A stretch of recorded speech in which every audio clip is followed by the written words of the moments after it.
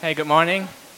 はい、皆さんおはようございます。Just as an information, like we didn't have the TV on in the kids' room, but now it's on. So if you have small kids and you want to be there, you can use はい、that room. ちょっとですね、賛美の間ですね、テレビの方がついてなくてですね、キッズルームの方が、映像が出てなかったんですけど、今スイッチを入れましたので、もしね、お子様とそちらの部屋で、映像を見たい、メッセージを聞きたい方は動いていただいて大丈夫です。I was already asked by a few people why I dressed up today, so that you don't have to ask everyone single. It's our 12th marriage day. はい、今日ね、ルカスがスマートになっている理由はですね、12年目の結婚記念日でこの後ね、ナイスなディナーかな、はい、夜行くそうなので、はい。I don't have time to change clothes after service. はい、ね、着替えてる暇がないので、I'm already dressed up. 大丈夫です。Okay.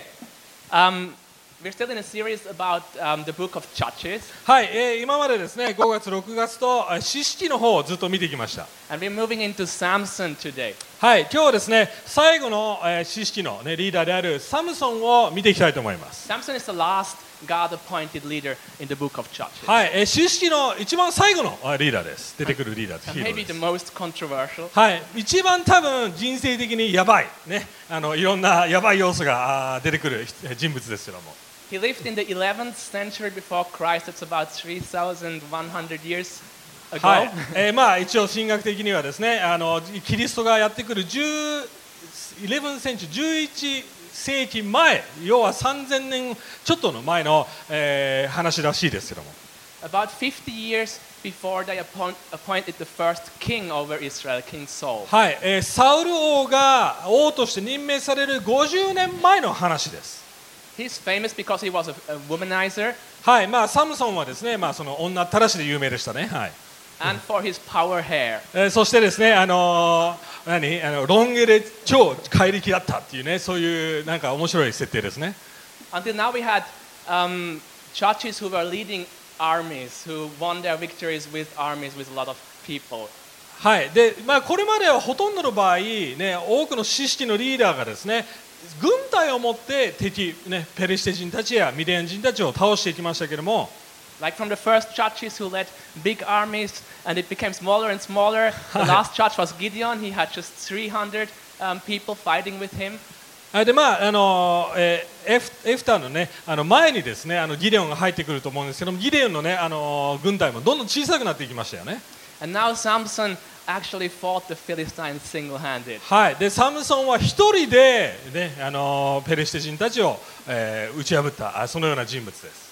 But in his life we see also the deep flaws of Israel. でも同時に一番多分全然ヒーロー的じゃないそのような壊れたヒーローですよね。We see the unfaithfulness of God's people. 彼はね神様の、戒めに対しても不忠実にずっと生きてた人です。And at the same time we see in his life the story of salvation that God has with his people unfold. でも同時に彼をそのような不完全な人物を通して神様がその救いをもたらすっていうそのようなストーリーでもあります。His whole life points to a perfect judge and savior. また彼の人生もね本当に最高の救世主であるイエス・キリストを指しているそのような、物語です。ストーリーです。Today I'm going to speak about actually the time before his birth. はい、up to his birth and not about his life. はい、今日はですね、その彼が生まれるシーンですね、その話を見ていきたいと思います。And the following two Sundays we will hear more about Samson's で、 life. ここから2、3回と、ですね、サムソンの話に人生の話になっていきます。So we will read from Judges 13. はい、今日はですね、詩式の13章を読んでいきたいと思います。And we're going to read in Japanese only. So if you're an English speaker, please read along on the screen or in your own Bible. 詩式の13章部分的に日本語だけで読んでいきますので、英語の話す方はスクリーンを見るかまた自分の聖書箇所を開いてください。お願いします。聖書を開いてください。はい、じゃあ日本語で読みたいと思います。イスラエル人はまた主の目の前に悪を行ったので、主は40年間彼らをペリシテ人の手に渡された。さてダンの氏族でその名をマノアというソルアの出の一人の人がいた。彼の妻は不妊で子供を産んだことがなかった。主の使いがその女に現れて彼女に言った。見よ、あなたは不妊の女で子供を産まなかったが、あなたは身ごもり男の子を産む。Next one. 今気をつけなさい。ブドウ酒や強い酒を飲んではならない。汚れたものを一切食べてはならない。見よ、あなたは身ごもっていて男の子を産もうとしている。その子の頭にカミソリを当ててはならない。その子は体内にいる時から神へのなじる人であるからだ。彼はイスラエルをペリシテ人の手から救い始める。はい、後にマノアに、旦那さんのマノアに、主がこう言ったことですね。はい、マノアは言った。今あなたのお言葉は実現するでしょう。その子のための定めと習わしはどのようにすべきでしょうか。すると主の使いはマノアに言った。私がこの女に言ったことをすべて気をつけなければならない。ブドウの木から出るものは一切食べてはならない。ブドウ酒や強い酒も飲んではならない。汚れたものは一切食べてはならない。私が彼女に命令したことは皆守らなければならない。その後この女は男の子を産み、その名をサムソンと呼んだ。その子は大きくなり、主は彼を祝福された。はい、それだけですね。そこで終わりです。Sorry, I had to cut out a few parts of that chapter. If you want to read the whole story of his calling,Please read the whole chapter 13 for yourself. はい、ちょっと部分的に読んだので、もしよければ皆さんね、自分の時間を持って全部チャプター13章全部読んでみてください後で。And this chapter starts again like all the churches start, and Israel again did what was evil in the eyes of the Lord. はい、また同じパターンですね。すべての知識のリーダーたちが立ち上がる前に必ずイスラエル人は主の前に、悪を行ったって書いてあるんですね。And the cycle we often explained goes on. God gives them into the hand of the Philistines. はい、そして、同じ感じでそのような悪を行ったので神を見捨てたので神は彼らをペリシテ人の手の中に、預けておいたって感じですね。And again, he rises a savior, a great hero to save them. そしてね、イスラエル人がね叫んで助けを求めたときに神は救い主をもたらすって感じです。But it's actually the last time in the book of Judges that it's written that they did what was evil in the sight of the Lord. はい、実はですね、ずっとそのような感じでいるんですけども、神の目の前、神の目にあって悪を行ったという言い方は実は今回が初めてなんですね。But instead, we find two times towards the end of the book that it's written, everyone did what was right in their own eyes. ごめんなさい。今まではそういうふうに言ってたんですけども、今回ですね、その最後の章になっていくと、彼らは自分たちの目にあって良いと思ったことを神の前に行ったという表現が、変えられてるんですね。So to do what was evil in the eyes of the Lord and to do what was right in their own eyes actually meant the same thing. 要は神の前に悪を行う。神の目にあって悪を行うということと、あと自分勝手な、要は私たちの判断でこれはいいだろうって行うことは同じことだということなんですね。わかります？自分勝手な、基準で物事を行うということですね。Basically means worshiping idols instead of worshiping God. 要は自分自身がただ自分のスタンダードでこれがいいやと思った偶像的な見方が要は神にとっては悪だってことなんです。But this new phrasing explains a different side to it.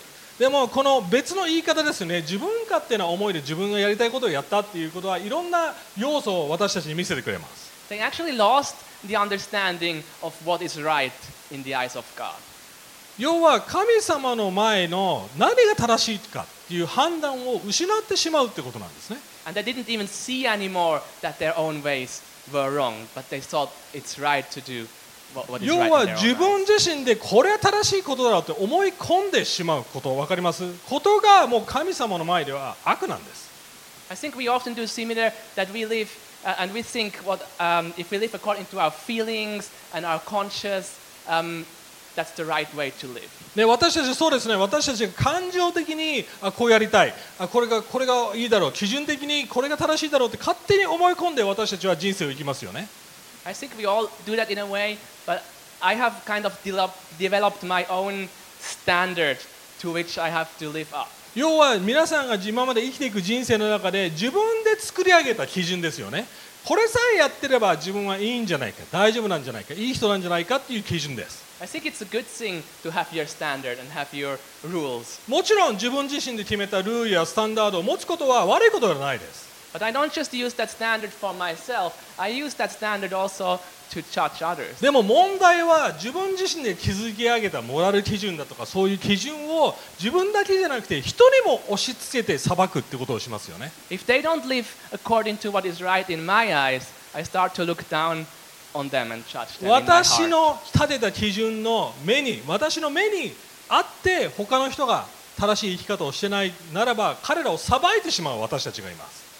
And sometimes I have like overwhelming feelings of frustration because it doesn't go the way I want it to go. たまに私たちはね、ルカスもそうですけども私は自分の思い通りに物事はいかないからフルストレーションたまりますよね。 And as I get angry, I start to justify my anger. そしてそれに対して怒ると自分自身を正当化しようとするわけです。 I think I have a right to be angry with that person because that person didn't live up to my standard. ね、要は私が怒るのは当たり前だと思うんですね。彼がその基準、私の基準に達してないからって思うんです。 So I'm doing what is right in my own eyes and I make my standard also the standard for people around me. 要は問題は自分たちの基準で物事を判断し、それが良しとしてしまって他の人々にも押し付けるということです。 But in order for something to be sin, it doesn't have to violate my own standards. 要はこういうことです。罪を犯すのに自分のスタンダードを破る必要はないんですね。自分のスタンダードを守っていること自体、良いと思っていること自体も罪になるってことなんです。 Sin is what violates God's good intention for us. 罪というものは根本的に神様の意図した基準を破ることです。要は神の視点において間違いを起こすことです。 Sin basically is what violates our relationship with God. 神様との関係においてそれを侵害してしまうこと自体が罪なんです。 And sin is very deceitful. そして罪というものはすごく私たちを騙してきます。 It presents itself as something good, like my standards, I said. 時には悪いことではないですよ。良い悪いことでも、要は神様の前に悪になってても、それがあったかも良いものかのように私たちに見せかけてきます。And it keeps doing so until we believe そ it's して something それを good. 常に押し付けてきて、それが結局自分のスタンダードになるわけですよね。 And there comes the point where we say we do what is right in our own eyes. そして結果的に自分自身でこれは正しいことだと思っていることでも実は罪になっているんです。 We are talking a lot about idols and idol worship in this church. ね、私たちの教会ではその偶像礼拝だとか偶像のメカニズムのことをよく話します。 And that's exactly the same. It takes something good and turns it into something ultimate. 要は良いものですらそれが究極的な大切なものに私たちの人生の中になることによってそれが偶像礼拝になるってことなんです。 And something good, like a good standard, becomes an ultimate hope or an ultimate goal for us. たとえそれが良いものでもそれが私たちの希望になってしまったり私たちの人生の基準土台になってしまった時に偶像礼拝が始まります。 And if that is not obeyed or not followed or we don't get the result we want, then our emotions start to overflow. そしてその自分で立てた良いものですよ。良いものでも基準でもそれがうまくいかなかったりそれが現実的に叶わなかったりすると私たちはフルストレーションを覚え怒りそして絶望していくわけです。 And these things start to get a place in our heart そ that して belongs to God. 要は神様の入る余地がなくなってくるわけですね。自分たちの心の中にその基準だけで生きようとするわけです。 What is good in God's eyes is to follow His idea of life. 神様の前で正しい生き方をするっていうことは神様の基準をちゃんと見て神様の御心にかなっているかどうかそれを見定めながら生きるということなんです。 Is to follow His good rules. We will hear more about His rules. 私たちにつじつまが合わなかったとしても神様の基準で OK なら神様の基準で正しいならそれを生きるべきなんです。 Which means basically worship Him and not worship other things. 結局それは偶像礼拝を離れ神のみを崇めるということ生き方になります。 In which areas of life do you make your eyes, like your view of things, matter more than God's eyes? あなたが決めたこと皆さんが自分でこれは正しいんだって決めることの方が神様の基準より大切になってしまっている時ないでしょうか。それは何でしょうか。皆さんの人生で Like what are the things you spend most time thinking about? Sorry 。We're still in the first point. 皆さんがこれは正しいことなんだ、これさえなければ、これさえ叶っていればっていうその基準というものは何でしょうか。 That can give you a hint to what you are worshiping besides God. それが皆さんの偶像につながっているということをまずヒントとして What are 伝え the たいと things, 思います。 what are the things you're getting really excited about? 皆さんが一番興奮することです。一番愛するものなんですね。 What are the things you care most about? 一番ケアしてしまっているもの、一番これが大切だと思っているものが皆さんの偶像です。 I'm not saying these things are bad, you remember, but if we make good things into ultimate things, 良 they いも become の our で God. も神様の代わりに皆さんの心を占めてしまっているものです。 But how does that really look practically in our lives to do what is right in God's じゃあ eyes? どういうことなんでしょうか。神様の目にかなった正しい生き方というものはどういうものなんでしょうか。それを見ていきたいと思いま So す。 let's get into point 2 now. はい、それが2つ目のこの神様の目にあって正しいということで That's すね。 about the rules, knowing God's rules. はい、神様の基準、ルールを知るということです。 Actually, we're going to have a third point just to prepare you. It's knowing Christ. はい、最後にもう一つポイントあるんですけども、これが今2番目のポイントですよね。2番目のポイントに戻っていきたいと思います。はい Okay. Point 2. So now in this time of Israel, an angel came to the wife of a man of Israel called Manoah. はい、ここで読んだ通りにマノアさんっていう人とそして奥さんがいます。 Unfortunately, there is no name of this wife, so I have to keep calling her the His wife wife. of で、 Manoah. 奥さんの名前が出てこないので、常に妻、奥さんって呼んでいかなくちゃいけないんですけども、 She's barren, so she cannot have kids. はい、奥さんの方は不妊だって書いてありましたよね。要は子供が産むことはできません。 But the angel tells her that she will conceive and she will give birth to a そ son. して天使がやってきて、身ごもってそして男の子を産むよっていう予言をします。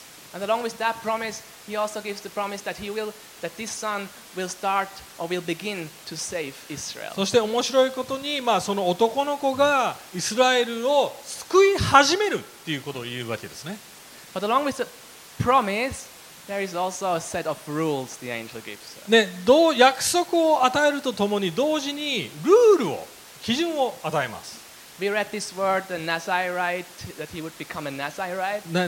ナジレ人って書いてありますけども、要は、その特別なその生き方のことを表しているんですね。 So earlier in the Old Testament, we find an explanation what it is to. それがどういう生き方なのか、旧約聖書でも他の箇所で書かれているんですけども、 The Nazirite vow was made voluntarily. その生き方っていうのは実はボランティア的に自らのチョイスで生きる生き方なんですね、本来。 In a time of need. そしてそれが必要なシーズンにそれをするっていうのが、そういうしきたりでした。 And you would make that vow for a defined period of time.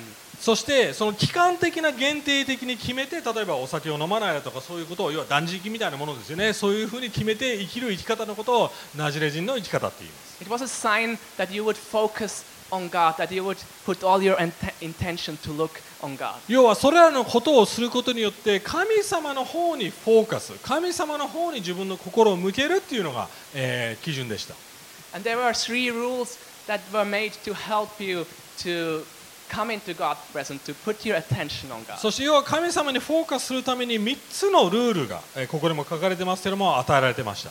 So do not consume any product of the wine. まず最初に酒を飲むなっていうことですね。 So do not drink a lot of alcohol and a lot of wine. はい、ワインやアルコールは禁止。 Do not cut your hair in this time. でそしてこの当時はなぜか知らないんですけども、ロン毛、髪の毛を切るなっていうことだったんですね。 And do not touch a dead body. そして、死んだ動物でもその人でも、死んだ死骸に触れてはいけないということだったんです。 So that was basically meant to keep yourself ceremonically clean, like touching dead bodies would make you unclean. So Yeah. keep yourself clean to come before the Lord. 神様前に出るときにその自分自身を清く保つというのが目的でした。 And keep yourself like, don't get drunk, don't get distracted to come in front of 要は God. 酒を飲んだりまた食事によって要はそういう楽しいことですね、喜びのことにそっちに気を向いてしまって神様の方を喜ぶということを忘れないために、フォーカスを戻すものでした。And as the angel says, these rules were not just meant for Samson, but he also tells his mother to keep these rules. でも興味深いのがサムソンだけにそれを守らせるっていうわけではなくて、お母さんの方ですね、またご両親にもそれを命令しました。それをするな。 So from the very moment she conceived, she was to keep these rules. 要は妊娠した途端がその時からもうそのルールを守っていけなくちゃいけなかったわけですよね。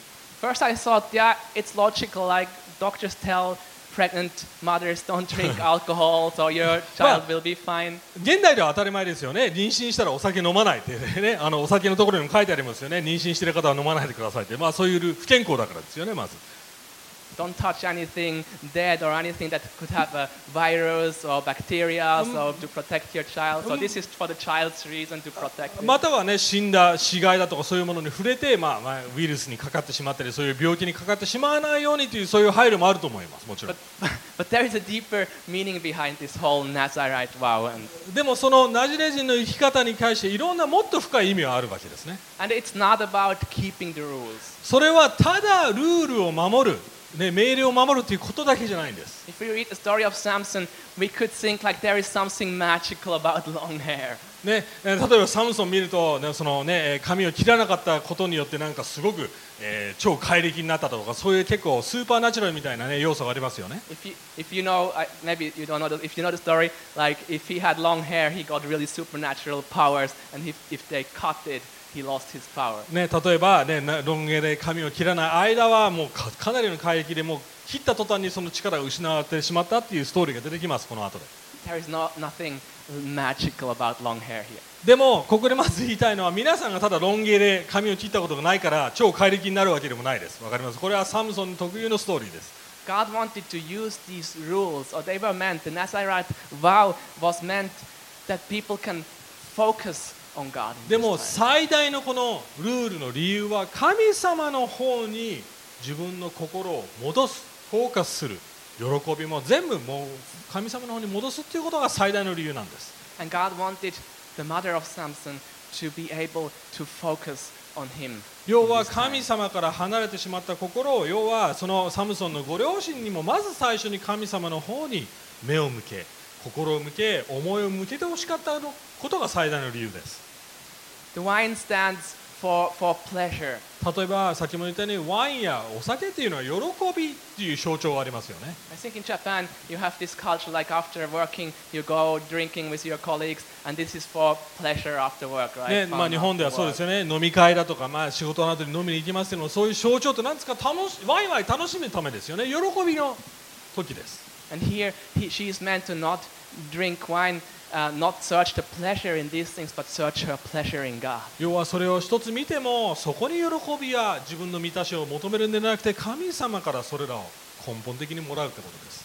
The same with keeping herself clean in order to approach God. ね、そして神様に心を向け、自分を向けるときに清くある、要は神様だけに思いを向けるということです。 Taking her whole time not to focus on other things, but her time to focus on God. 他のことに気が散ってしまうのではなくて、神様だけに思いを、そして愛を向けるということです。 That her desire and her joy may be in God. ね、そして喜びも自分の人生の生きがいも満たしも神様だけにあるということがフォーカスなんです。 So the wife of Manoah, she met God, but she thought it's a prophet. It said the angel of the Lord came to her, and we learned a few times in the last weeks that the angel of the Lord in the Old Testament means basically Jesus. はい、またここでも同じですね。The Angel、要はザ天使がやってくるという、大概そのザ天使って出てくるときは神様その人なんですけども、でも彼女はマノアさんの奥さんはその天使がやってきたときに、預言者なんだと思っちゃったわけですよね。Yeah, she thought she met a prophet. So Hi. she went home to her husband and told him, I met a prophet and he told me these things. We're going to have a son. で彼女は家に帰って旦那さんに言うわけですよね。預言者がやってきてこのようなルールを伝えて、私が身ごもって子供を産むってことを言いましたって言います。Yes, we're going to have a son and we're going to have to keep these rules and we're going to have to make him keep these rules. ね、だから一緒にこのルールをやりましょうとかそういう会話あったと思います。So Manoah also wants to meet the prophet. And he says he wants to meet the prophet because he wants to know more rules. He wants to know how to bring up the boy. でそして旦那さんもそれを聞いた時に、じゃあ私もその預言者に会ってもうちょっとルールを詳しく、ね、命令を詳しく聞きたいですって言うわけですよね。 So he prays to God and says, please send this prophet again so I can ask him how I can bring up the boy properly. ね、そして祈りますね。神様どうかもう一度その預言者、天使なんですけども、天使を送ってください。そうしてちゃんと戒めをルールを守れるようにっていうわけですよね。 And indeed, the angel of the Lord shows up again. And again he comes to his wife and ね not to him. そして実際にまた天使が2度目やってきます。ね、マノアさんに現れます。そして何を言いますか？ But the wife tells the angel to wait, runs to Manoah and says, hey, he came again, so now you can talk to him. でそしてマノアさんに会ったって言ってしまいましたけども、奥さんに連れられてマノアさんの天使に出会うわけですよね。 And Manoah asks him, help me, tell me more how I can bring up this son you promised. マノアさんが言うわけですね。子供の育て方を教えてください。何を守ればいいですか？ But the angel doesn't give him any more specific で information. も天使が言うことは同じですよね。同じことを言うわけです。 He basically just says, like, I already told your wife, just do as I told you. お前の奥さんにも言っただろ。だからそれを守ればいいんだってことを言うわけです。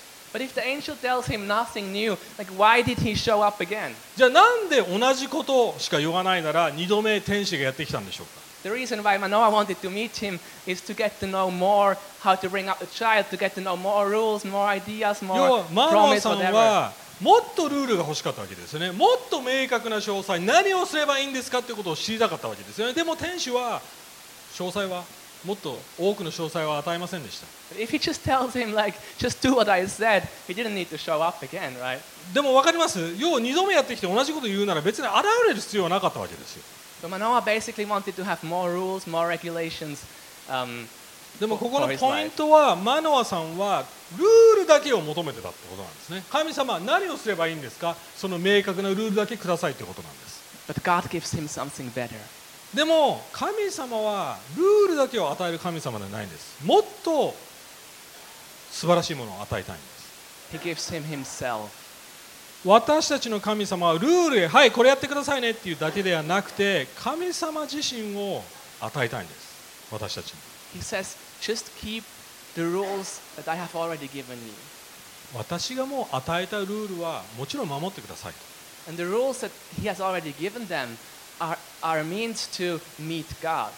でもルール自体を守ることだけが大切なわけではなくて、ルールの何が指しているのか、基準、律法は何を指しているのかということは重要なんですね。それは神様を指しているわけです。要はルールは神様を求めるためにあるわけです。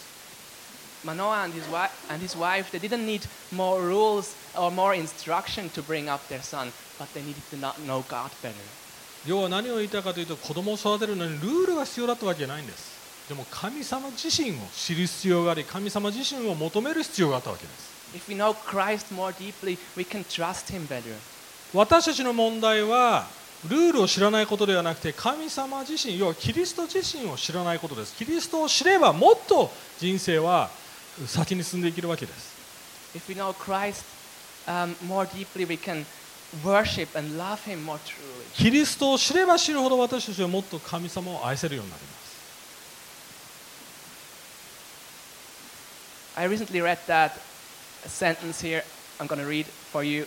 Often the reason that people don't trust and love Jesus enough is because they barely know him. これはカウンセリングの後でこの間聞いたことなんですけども、私たちが神様を信頼できない、または神様に頼れない理由は神様をほとんど知らないからです。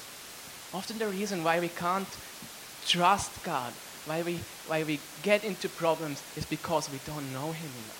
私たちの問題対処できない、どうしていいかわからない、神様に頼れない、神様を礼拝できないというのは神様を単純に知らないからなんです。 And we want to replace this knowledge, this experience of God with rules or with special direction or whatever. ね、要は神様を知らないからルールに頼ってしまうんですね。これさえやってればいいんじゃないか、これをやってれば大丈夫なんじゃないかって言って、神様に頼るよりも基準やルールに頼ろうとするってことなんです。 But a relationship cannot be replaced with information or rules. でも私たちの神様との関係、どんな関係でもそうですよね。それをルールや基準で取り替えることはできないですよね。私たちのルールや基準というものは関係にはなりません。Our difficulties lie not in the lack of rules, but in the lack of knowing and believing who God is. 私たちの問題はルールを知らないということではなくて、神を知らない、神そのものを知らないということなんです。We have enough rules that we are not able to follow. もうすでにルールいっぱいありますよね。そしてもうその小さなルールですね、私らちゃんとこなしてないです。But I think we don't know God well enough. 私たちは神様を知らないってこと自体が問題なんです。Do you also sometimes want God to give you rules, or maybe an answer to a special question, or maybe clear guidance instead of wanting Himself? 私たちもそうじゃないでしょうか。何か問題にぶち当たった時にルールどうしていいか欲しい、何か明確にしてほしい、何か道を示してほしいということにフォーカスしてしまいますよね。でも私たちがフォーカスすべきは神様そのものを受け取るということなんです。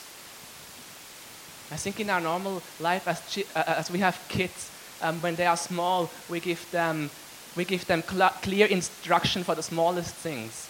ね、例えば子育てそうですね。私たち両親として子供にもちろんインストラクション、何をしちゃいけないのかしていいのかというそういうルールは与えます。You have to hold your chopsticks like that, or you shouldn't touch the hot heater, you will 例えば get ね、burned. お箸をこういうふうに持たなくちゃいけないだとかね、ガスコンロに触れちゃいけないだとかそういうことを言いますよね。But as they grow up, we don't have to tell them all these small details anymore. We trust that the relationship they have to us and what they learn from us, they can adopt onto their own lives. でも彼らが大人になっていけ、成長していけばいくほど関係ができる上でそんなもうルールやそういうものはいちいち言わなくていいわけですよね。彼らがその関係の中でちゃんと学び、そして自分で判断し知恵をつけられるようになるということが当たり前です。Samson's case was very unusual. サムソンの状況はすごくユニークなシチュエーションでした。Like that Nazarite vow was meant to be voluntarily, but it wasn't in his case. 先ほども言いましたけれども、ナジレ人として生きるには当初はボランティア的なものだったんですね。自らそれをやるものだったんです。でもこのケースでは神様はもう命令にしてます。これをやりなさいということを言ってますよ He ね。 was already born into that vow. ね、もうそういう状態で生きなさいって明確に示されてます。It was usually meant for a certain period of time, but in Samson's life, it was meant for his whole 本 life. 来は期間的な、ね、シーズン的なものだったのに、このケースでは一生それを続けろというものでしたよね。And in fact, Samson broke all three rules of that vow. でも during his 実はこの life. 後で見ていきますけども、サムソンはもう全部破ります。But his mother, she took the vow very serious. でも彼のお母さんはその神様の命令と誓いというものをちゃんと守って真剣にそれを受け止めたわけです。She obeyed those rules and devoted herself to it. 彼女はそのルールに従ってちゃんと生きた人でした。She gave her son a head start, and it says that he was blessed as he grew up. ね、そしてその彼女が献身的だったために彼は祝福されながら、サムソンは祝福されながら育ちました。 In contrast to her son, how could she be faithful to these rules? ね、息子はもうダメダメですよね。もう全シリーズで全部破ってきたのに、お母さんはじゃあなんでちゃんとそのルールを守りながら神様のために生きられたんでしょうか。 How can we be faithful to God's rules? 私たちももちろん神様のを愛しながら、そして神様が言うことに対して守りながら生きられることができるんでしょうか。 Let's have a look at the third and last point, and それが knowing 最後の Christ. ポイントですね。キリストを知るということです。In this first chapter of Samson's story, we testify the birth of a flawed savior.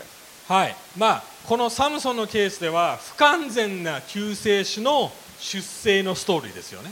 A flawed savior that points us towards a perfect 不 savior. 完全ながらも完全な救世主を指すストーリーだって先ほど言いました。 It's interesting that throughout the Bible we have, it appears again and again that big people who did great things for God were actually born in a similar way like Samson. 聖書でもいろんなこの奇跡的な出生っていうのがいろんな風に描かれてますよね。そしてその全ての出生に対してその偉大な人物になっていきます。そういうストーリーが聖書でいくつかあります。 So their mothers were barren, they couldn't have kids. ね、先ほども言ったようにそのサムソンのお母さんは不妊の女性でした。子供が生めない状態でした。 Isaac was born like this. イサクもそうでしたね。 Samson, Samuel, サミュエルのご両親もそうでした。 John the Baptist. で、ジョン・バプティスト、エリザベスとザカリアですね、もうそうでした。 They were all miracles born from barren women. 不妊だったのに子供が産むことができたというその奇跡が起こって生まれてきました、彼らは。 The interesting thing in that culture back then, fertility was a part of the honor and dignity of a woman. でその時代にあって子供を産める、女性として子供を産めるっていうことはそれは尊厳であり良いこと、要は誉れでした、栄光でした、彼女たちにとっては。 So if a couple could not have kids, especially if they could not have boys and descendants, that was a shame for them. でも逆にその当時のカルチャーでは子供が産めないってことはその時代の人たちにとっては要は恥であり価値がないってものにされてたんですね。 So it was disgrace for both Manoah and his wife. 要は不妊だってたことは奥さんにとってもマノアにとってもすごく辛いことでした、恥でした。 Until the point that the angel showed up in their life and promised that they would give birth to a son, they lived in shame in 要 that は culture. 天使がやってくるまでずっと恥やまたは自信のなさに生きてたわけですよね。 But God lifted that shame でも神様の約束によって恥がなくなりました、 and He brought honor and joy to their life. ね、そして息子が生まれるということ事実が自分たちの喜びになりました。 He brought honor and joy, but later that same child became a shame again for the family by what he was doing. でも面白いことに彼の出生は恥が取り除かれ喜びになりましたけれども、彼の人生は恥でしたよね。神様に従わずに恥をもたらしたわけです、自分たちの人生に。 A shame and disgrace that was not just visible for the nearest family and town, but for like the whole land. 利用線に従わずに、そして全員が知ってしまうほどサムソンの人生はボロボロで、要は恥ばっかりの人生になるわけですよね。 It's interesting how this story of the birth of Samson has similarities to the birth of Jesus. でも面白いことにそのサムソンの出生というのはイエス・キリストの出生とすごく対照的、比較できると思います。 In both cases, an angel appeared to the mother 両方とも天使がやってきます。 and promised that そして a son would be born, 息子を約束します。 and promised that this son would become a savior. そして救世主になるということを同じふうに言いますよね。 And in both cases, it was a miracle birth that ね、 would そして normally happen. 両方とも奇跡的な身ごもる、ね、奇跡的に身ごもるってそういうことです。 But with Mary, the situation was quite opposite from that of で Manoah's もまた wife. また興味深いことにマリアとヨセフの場合は状況的に逆でした。 While Manoah and his wife lived in shame until the angel came and they gave birth to a son, it was the opposite for Mary. She lived not in shame, but actually a happy life until the angel came.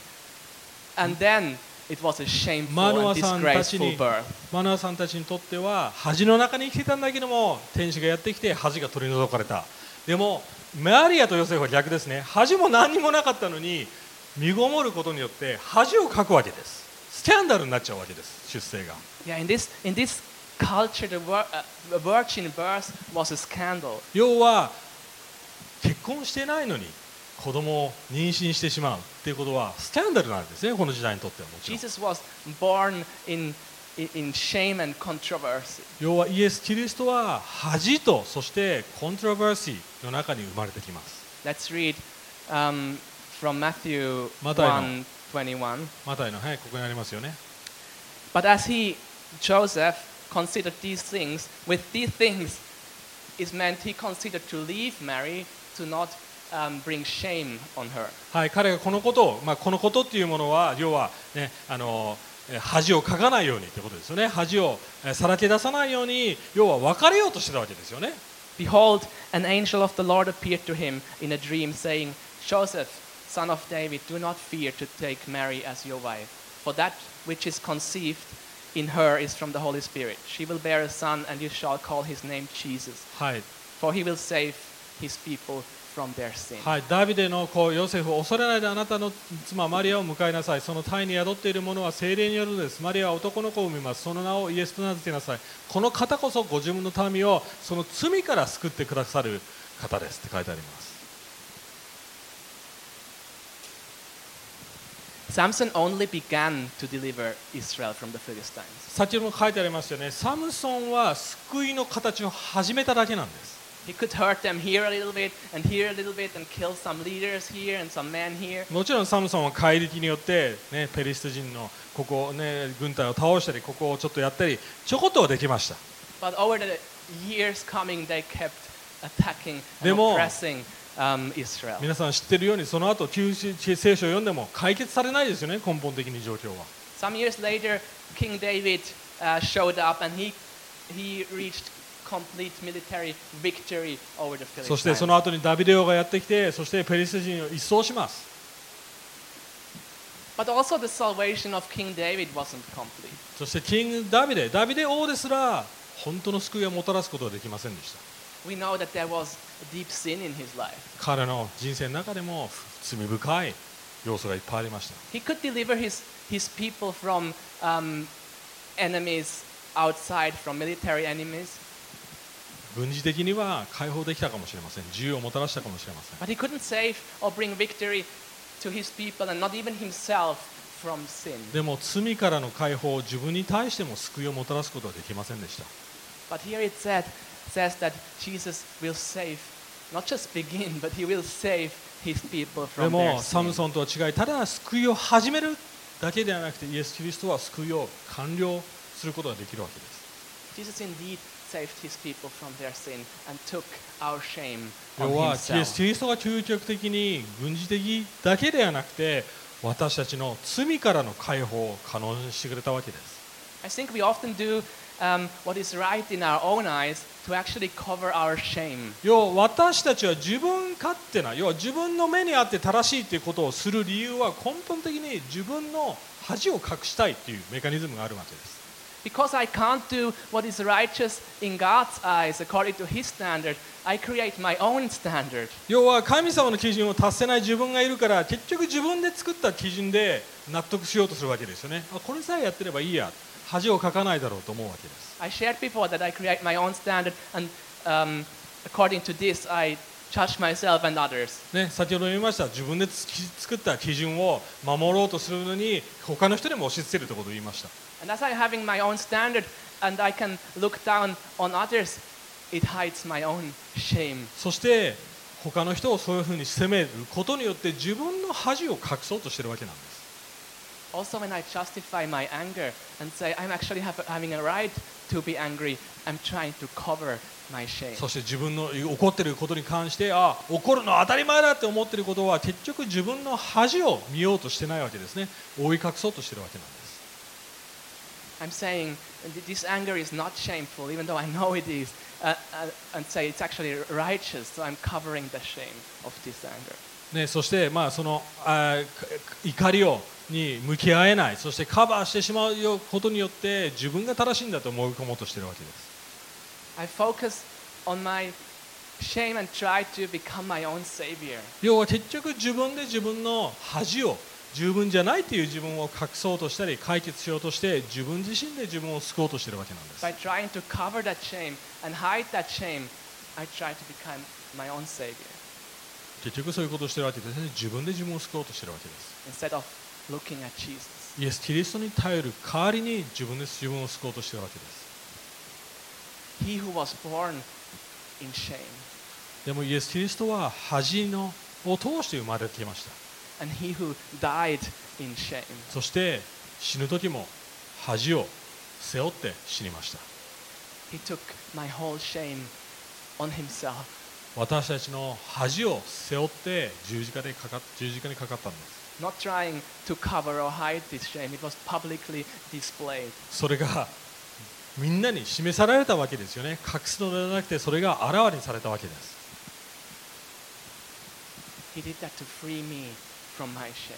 でもそれは私たちの罪を解決し解放するためなんです。 So instead of covering and hiding my own shame, I should run to Jesus with that shame. 要は自分の目にかなって自分の正しいことをしようとするんではなくて、イエス・キリストを見るときにイエス・キリストによって自分の罪を解決することができると思います。 As Manoah and his wife met God, their shame was taken. マノアさんたちは同じでしたね。神様の約束を見たときに、神様の恵みに頼ったときに恥が取り除かれました。 When we look at Jesus and find comfort in his work for us, でも私たちも同じなんです。イエス・キリストの約束、イエス・キリストがしてくれたことを見るときに私たちの恥も取り除かれます。 if we let him take our sin and shame, イエス・キリストに取ってもらう。それが大切なんです。 then we can find the courage to do what is right in それを God's eyes. 通して神様が言っている正しいことをできる勇気と力がもらえるわけです。 Mary experienced with that angel and that virgin birth what didn't make sense to her. マリアはそれを聞いたときに全然意味が分からなかったわけですよね。何が残ってるんだってこと分かりませんでした。 But she believed in God's word. でもそれでも、要は自分の目に正しいって思わなくても、それでも神様に頼ったわけです。 Sometimes our circumstances don't make sense to us, but if we believe and know what Jesus did for us and Yeah. his promises that he took our shame, で we も can change our world. 私たち、ね、時に何が起こってるんだろう、何がでこれが起こってるんだろうって分からない状況がいっぱいあります。でもその時にこそイエス・キリストに頼り、そして神様がこれを通して何かを成し遂げようとしてるんだってことを自信を持てると思います。 And we don't try to keep the rules ourselves, don't try to cover our shame ourselves, but look on Jesus. ただルールを守ればいいや、これをやってればいいやと思うんではなくて、いや、イエス・キリストを見ようってことなんです。 Then we can start learning and trusting to worship him. そうすれば同じように、マナーさんたちと同じように神様に頼り、神様の御心に従って生きることができると思います。 And we can start spending more time looking on him. そしてもっと自分たちの思いや情熱や、そして愛を神様に向けながら偶像を解決できると思います。 As we see his work and the shame and all he took on himself, we start to get excited about him. ね、そしてその神様がしてくれたこと自体、恥が取り除かれていること事実を喜び、そして、生きられると思います。 And excited about what we have gained through him. ね、そしてイエス・キリストを通してもうすでに与えられていることを喜べると思います。 We get excited about his love and goodness that was displayed in ね、 the そして cross. 神様がすでに与えてくれている喜び、愛を見ながら生きれると思います。 And as God becomes more important and bigger in our lives, 네. our idols become smaller. そして神様は and もっと unimportant in our 私たちの心の中でもっともっと重要になって大切になっていけば、他に大切にしていたもの、良いものですらどんどん要は偶像が小さくなっていくということです。 So let's put all our effort into getting to know the real hero better and deeper. なのでサムソンを見るんではなくて、キリスト、要は本当の救世主を見ていきましょう。 In order that we can trust him more deeply, もっと信頼するために神様 that we can love him more に、もっと intensely, 神様を愛せるように、 that we can worship him more exclusively もっと神様を礼拝できるように、 and live for him そし more て神様 faithfully. の命令に従って生きれるように。